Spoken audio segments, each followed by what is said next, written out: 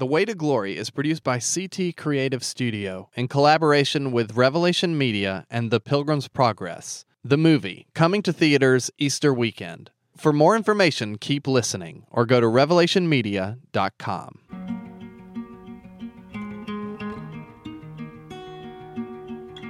A world away and still not far, like fabric woven into ours. The dawn, it shot out through the night, and day is coming soon.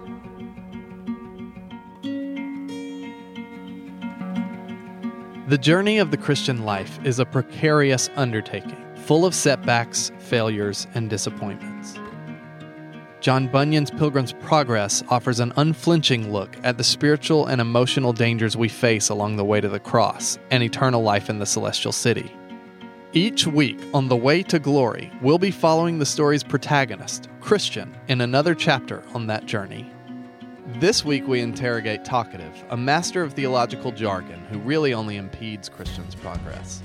Pastor and author Joe Thorne will help us parse the difference between talking about belief and living it. This is The Way to Glory, a Pilgrim's Progress podcast, presented by CT Creative Studio and Revelation Media. And when I rise, dawn turns to day, I'll shine as bright as the sun, and these roads that I've run will be wise.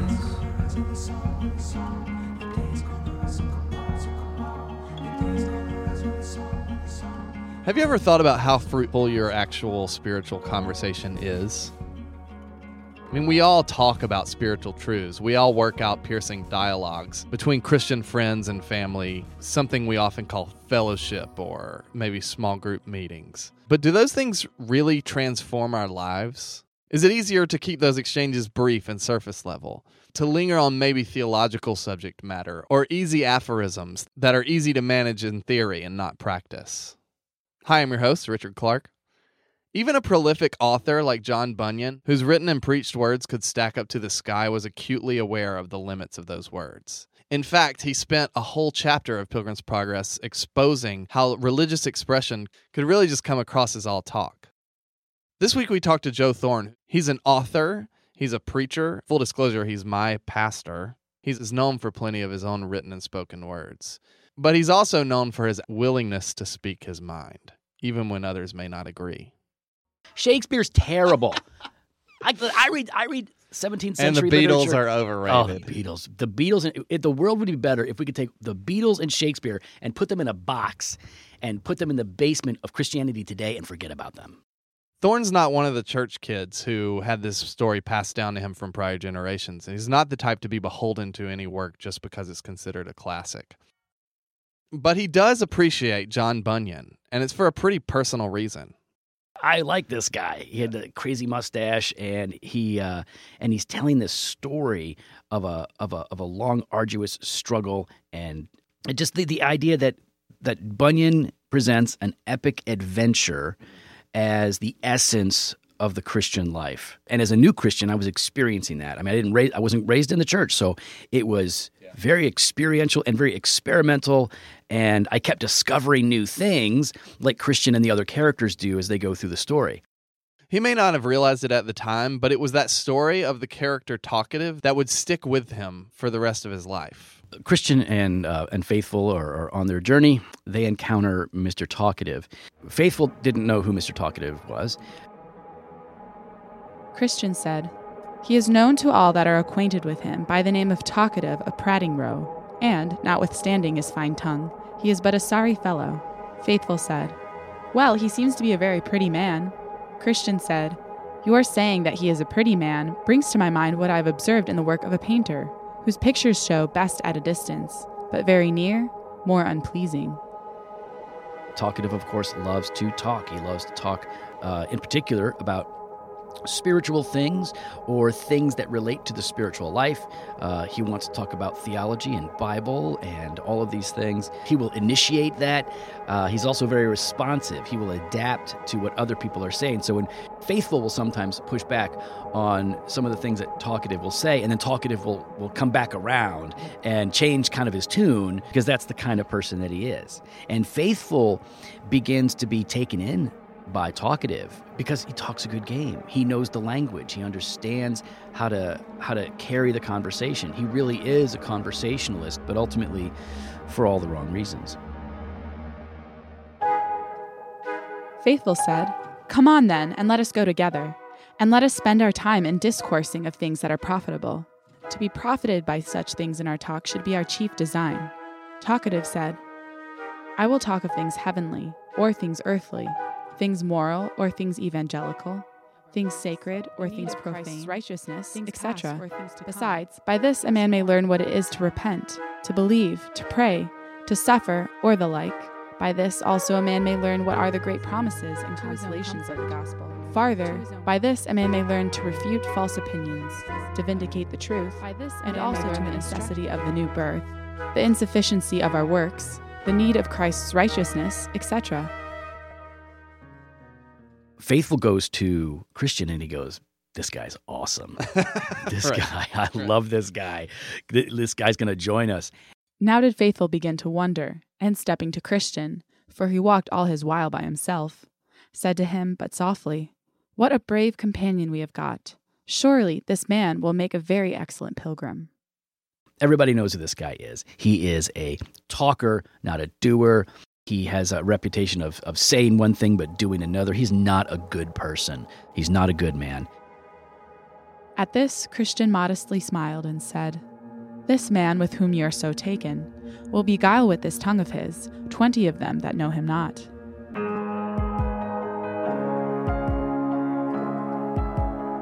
He talketh of prayer, of repentance, of faith, and the new birth, but he knows but only to talk of them. He is the very stain, reproach, and shame of religion to all that know him. Romans 2:24-25. Good men are ashamed of him. They neither call him brother nor friend. The very naming of him among them makes them blush if they know him. Faithful is hearing Christian explain, like, "I know this guy. Everybody knows him. I'm surprised you don't know this guy. You can't, you don't want to roll with him." And at first, Faithful's like, "I don't know, man. This guy really does talk a good game." He's kind of taken in by him. And then over time, as the conversation continues, he says, "Okay, Christian, you obviously know I'm going to trust you." And he says, "So what do I do? How do I get rid of this guy?" And Christian's like, "Oh, you want to get rid of him? Here's how you get rid of him. Go back and start the conversation up and go directly to experience and obedience. Don't let him just talk about it. Yeah. Make the subject of the conversation the necessary effect of saving faith, essentially." Right. Faithful said, "How doth the saving grace of God discover itself, when it is in the heart of man?" Talkative said, "First, where the grace of God is in the heart, it causeth there a great outcry against sin. Secondly," Faithful said, "Nay, hold, let us consider of that one at once. Do you experience this first part of the description of it, and doth your life and conversation testify the same? Or standeth your religion in word or tongue, and not in deed and truth?" Then Talkative at first began to blush. Yeah, he ain't having it. Talkative does not want to have that conversation. And of course, he gets defensive, like we all do, when we're confronted on our sin or on our hypocrisy, and they part ways. Thorne's encounter with the Pilgrim's Progress and Christian faith itself didn't spring from tradition and heritage. Still, he found himself caught in that same cycle that a lot of us do, especially when we start to focus on Bible knowledge.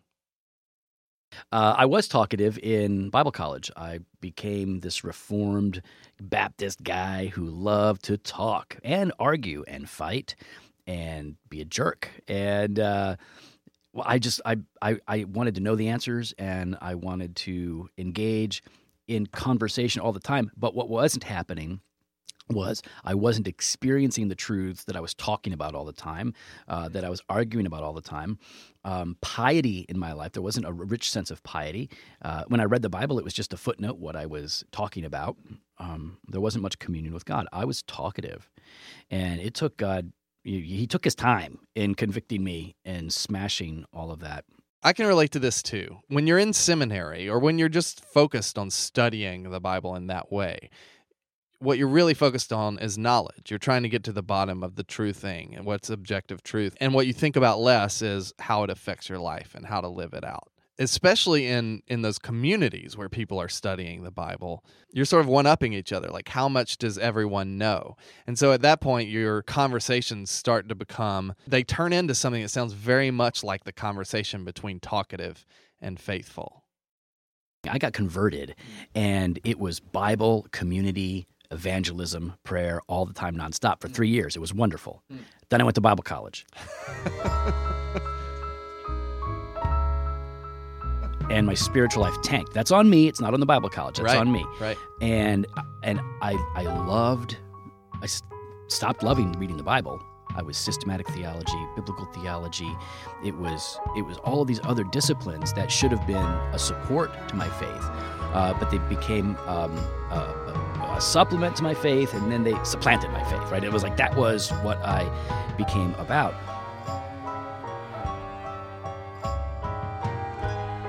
I should point out that it's not talking about Scripture or even learning about Scripture that's the problem here. It's how we react to it. If we're reacting to the knowledge of Scripture and to talking about Scripture as an end... I'm going to go a step further and say that we all tend to be talkative at some point in time. We all get defensive about what we do and don't know about the Bible, and we all like to keep things surface level. Throughout the book, but especially here, find a lot of good in talking about things. And even those of us who are introverted, who don't like to talk to a lot of people, can find ourselves keeping our relationships on the surface. So it's not that all talk is bad. In fact, deep discussion can be the cure for a shallow grasp of the truth. But sometimes it can be hard to tell whether you're on a helpful, winding road of conversation or an empty road of spiritual chatter that leads to nowhere. Do you find yourself getting defensive about the possibility that you are talkative? Then you're probably talkative. Totally. Talkative was not having it. This kind of discourse I did not expect, nor am I disposed to give an answer to such questions. Because I count not myself bound thereto, unless you take upon yourself to be a catechizer, and though you should so do, yet I may refuse to make you my judge. Since you are so ready to take up reports, and to judge so rashly as you do, I cannot but conclude you are some peevish or melancholy man, not fit to be discoursed with, and so adieu. So I bid you adieu. Good day, sir. Good day. The Way to Glory is produced in partnership with Revelation Media in anticipation of their upcoming film, The Pilgrim's Progress, coming to theaters Easter weekend. I spoke with producer and writer Steve Cleary about his hopes and visions for the film and why he would take the step of making a movie about one of the most beloved stories in the English language. People love that story, and anytime there's an adaptation, there's the risk of people not liking it. Was this something that haunted you at all? No. I really think we got the story right. I really think the script is right. I'm proud of it. So what haunts me is I want the animation to be worthy of the story. I wish I could do it better. But I tell you, if somebody gave me $20 million and said, here, make a film exactly the way you want it, animated, I wouldn't do it. I would say no. I said, I'll make 4 just like Pilgrim's Progress. Because you want to know what? Because what's a B to you is an A+ to them. And they're the ones that deserve the content. You know, we probably made 40 movies in the U.S. before we make one for the mission field. I'd like to see that change. To partner in their efforts in translation and distribution, and to download a free animated Pilgrim's Progress ebook, go to revelationmedia.com. So there's this moment where Joe is telling me why he's grown to appreciate the Pilgrim's Progress more over the course of his life, and it was interesting how the principles that we're talking about here today sort of played out in real time in this moment too. I ask him a key question after he tells me his personal experience with the Pilgrim's Progress. ultimately what Faithful does best is he goes to the concrete thing. Like, what is the concrete thing in your life? What is the experiential thing? What is the implication on your life, Talkative, of these things? I'm curious for you, sort of to bring it back to your story. Was there a moment where someone came to you and sort of forced you to suddenly go concrete and made you realize in some ways that you were talkative? Yep.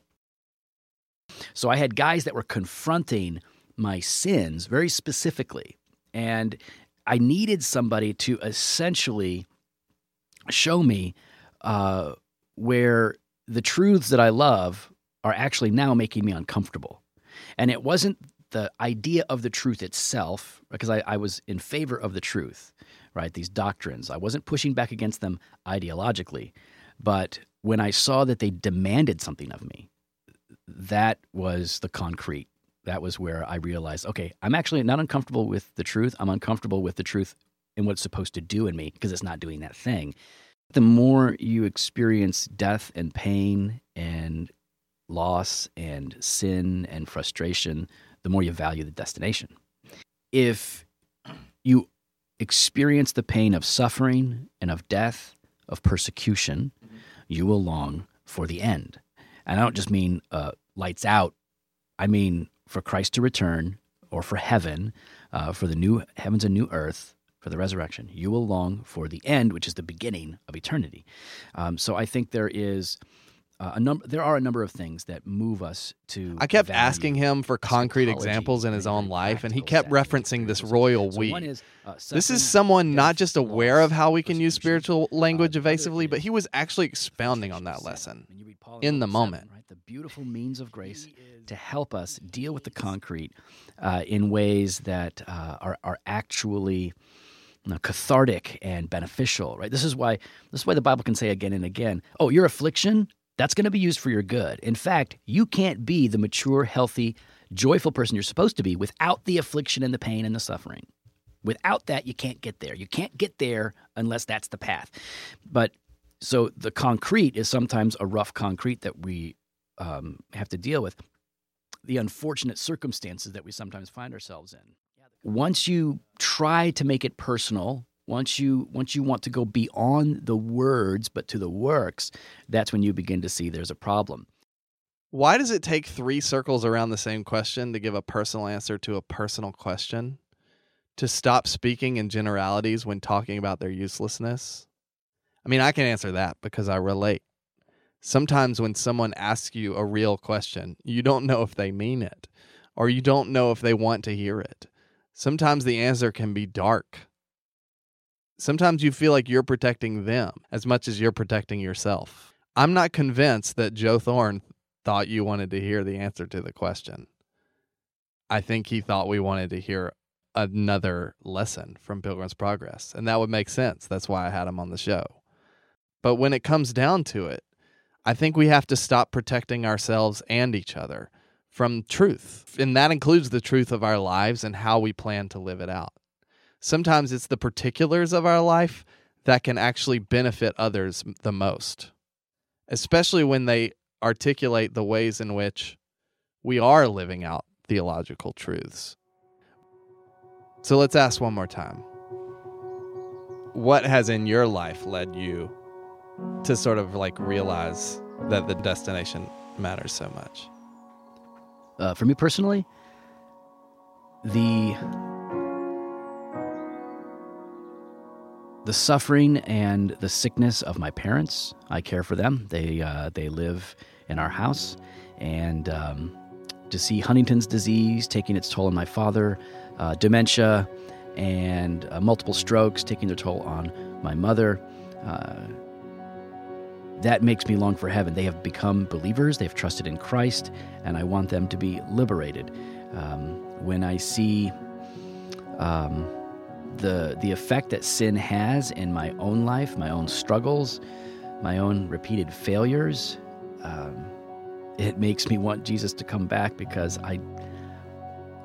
when I'm thinking right, when I'm feeling the right way, my sin is more painful to me now than it was 10 years ago. Even if I've overcome some of those sins, right? Even if I'm no longer doing what I used to do in the same way or whatever. The sins that I have are more painful to me than ever. I need Jesus to come back. It's not just that I want him to, I do, but I need him to come back because that's when redemption is complete. So there's a sense in which I'm incomplete. Even when we're not being put on the spot for a podcast audience, pain is real and often hard to disclose. Keeping something to ourselves isn't always sinful, but a lot of times we are sinful in hiding things, in hiding from accountability, or even hanging on to the rawness of our pain and suffering, rather than dealing with a God who cares in front of others. And by the way, God cares. Through the community of believers and Christ-centered relationships, we often prefer to keep at arm's length. Why is it hard? Yeah, because we're sinful and our minds are finite and we're dealing with these eternal mysteries. I think it's hard because the idea itself on a basic level is easy enough to grasp, even whether you agree with it or not. Mm-hmm. It's harder then to apply it to your life in a way that requires something of you. That's just naturally a harder thing. We can and we should be intentional about our conversation, whether or not we know that revealing ourselves will be received well. Sometimes we will encounter a brick wall or apathy or judgment, but that's the risk we're asked to take. I've been talking a lot on this podcast about other people, talking about Christian or talkative or faithful or hopeful. But what's harder is for me to talk about my insufficiency as a father and the ways that I doubt myself at work. The times that I'm tempted to lie when it gets me out of a jam or when it makes me look good. It's easier for me to talk to you about abstract truths related to fictional characters. Kingdom I see. And sometimes just by asking people those questions, does this produce any emotion that you would consider a negative emotion and why? What does this truth require of me? What should I be doing practically and tangibly? So I just ask a lot of questions, and I'll just let the silence lay there for an awkward amount of time. The most important times for us to talk are those awkward moments, when it's hard to find the words, the long pauses, when words are few. We're all struggling with this, whether we talk a lot or not. We struggle with the same attributes of this character, talkative. It can be hard for us to move beyond the shallow and to speak openly and clearly about our own depths and about the ways in which the Bible is impacting us and not impacting us. We're scared of each other, and we're even scared of God, and so we keep that stuff inside. Anytime anyone is talking in any conversation, you're going to see signs of that. You're going to see struggle to get to the concrete and the real. We just have to be patient with each other. You have to ask the question a few times. There's a river we will know, ever clear and ever full, from the fount that overflows in the light of the King. Join me for another chapter of The Way to Glory next week. Subscribe to the show in Apple Podcasts, Spotify, or wherever else podcasts are found. If you like the show, leave us a review. Information on how you can watch and support Revelation Media's upcoming movie, The Pilgrim's Progress, can be found at revelationmedia.com. This episode was written and produced by myself, Richard Clark, and Cray Allred. Narration by Marissa Torrado. Theme music is Shadows of the Dawn by the Grey Havens, from their album Ghost of a King. Additional music by the Grey Havens and Sweeps. And until that far